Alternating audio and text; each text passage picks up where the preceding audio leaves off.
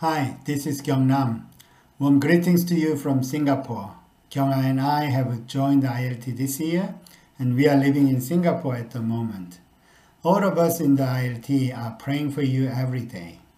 May God give you strength and encouragement to overcome the COVID-19 crisis. Today, I would like to share a short message from the book of Acts 27:13 to 26. This is a well-known passage about Paul's last journey to Rome. Actually, a couple of weeks ago, I heard this message and it touched my heart.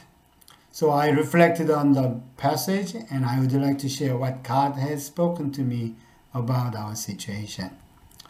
The first point is verse 15. The ship was caught by the storm and could not head into the wind. So we gave way to it and were driven along. When a boat sails, the ship heads straight forward to keep on course. In a storm, however, if they try to move against the wind, the ship would crash, flip over. In this situation, it is important to let the ship go with the wind. In a storm, the crew of the ship is focused on one thing: how to save the ship and passengers. Sailing straight or going fast was not the matter to think about. In verse 17, we see something very interesting. They lowered the sea anchor. I was struck by lowering the anchor. It makes sense to lower the anchor when a ship is stopped in the harbor, because the anchor protects the ship from moving. But here we see the sailors lower the anchor to protect the ship in the storm, in the sailing. Why? Why would they do this? Because the anchor plays a role as a center of gravity. It helps to minimize the shaking of the ship. Like a ship, we also needed to lower the anchor during this COVID-19 crisis. What keeps us grounded in a storm? What is our anchor? As you know, the anchor is Jesus. In Ephesians 3:14 to 21, Paul prayed for brothers in Ephesus. Let me read verse 17. Christ may dwell in your hearts through faith, and I pray that you, being rooted and established in love. Of course, the love means the love of Christ. When we anchor in Him, God starts speaking to us, and we will have God's interpretation about the situation we faced. Therefore, our focus needs to be our anchor, Jesus. I encourage you to be rooted in Christ deeper and deeper in this situation. The second point is lightening the ship. They lowered the anchor, took the center of gravity, and then got rid of many things on the deck. Verse 18, they began to throw the cargo overboard. In verse 19, they threw the ship's tackle overboard with their own hand. You see, to save the ship and people, they needed to lighten the ship. Why? Because it helps to steer the ship more efficiently. But the tackle is essential on a ship. This is tackle. The tackle is connector between sails and ropes. It's needed to control the sail, but they throw it away. It seems to me the sailors have abandoned their responsibilities. The primary responsibility of the crew is steering the ship safely with their equipment. However, they gave up and threw all the equipment into the sea, even what seemed essential. Why? Why they did? They realized that is the only way to save the ship. Before the storm, they would think everything on the ship was necessary. But in the storm, they realized what was most important. Nothing is more important than saving lives. Verse 38, they even threw the grain into the sea. Carrying grain, it was the original purpose of the voyage, but they gave it up because they wanted to save lives. Somehow we are the same. We are crew in convoy. We have different roles and responsibilities in different branches, like a small ship in convoy. We try very hard to steer our ship with many elements which we think are essential.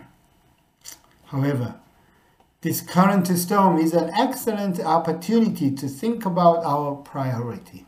As a fellowship, what is our ultimate priority? What kind of things do we need to throw away to save more souls and to keep our fellowship? In verse 20, it describes how bad it was. When neither sun nor stars appeared for many days. The stars and the sun were the only guides the sailors could rely on. The crew couldn't figure out where they were. There was no direction, no clue, no food, and no hope. In the COVID-19 crisis, probably some of us would feel puzzled and unsettled. There is a huge uncertainty, fear, anxiety, and worries because we are human.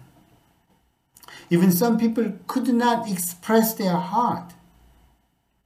This is a kind of a human reaction. Brothers and sisters, we are a body of Christ. As a part of the body, what should we do for each other in our branch and team as a fellowship of faith? What should our priority be? Let's think about it. We can learn from Paul. In the storm, what Paul did, let's have a look and learn from Paul. In verse 21, Paul stood up and spoke. He reminded the people it would have been better to take his advice. Of course, people did not follow his advice. However, even if they did not take his advice, Paul did not criticize people. Instead, he encouraged people. In verse 22, Paul said, I urge you to keep up your courage, because not one of you will be lost. Only the ship will be destroyed. Interesting. How did he know this? Paul knew and could speak with confidence because he listened to God. In verse 24, Paul explained what he heard from God. Do not be afraid, Paul. You must stand trial before Caesar, and God has graciously given you the lives of all who sails with you. You see, Paul listened to God and spoke boldly to people. God was faithful in Paul's whole life, so he could continually trust God. On the basis of his trust, he could speak boldly. Yes, our God never fails. Think about how much God loves you, how much he has been faithful with you. Brothers and sisters, let's remember God's faithfulness and come to him together. Let's seek God's will together.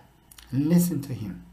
When we listen to God, let's share with our fellowship like Paul did. It will happen just as he told us. This is one of the things we needed to do in the crisis. In verse 26, lastly, Paul said, nevertheless, we must run aground on some island. God saved Paul and the passengers in the storm.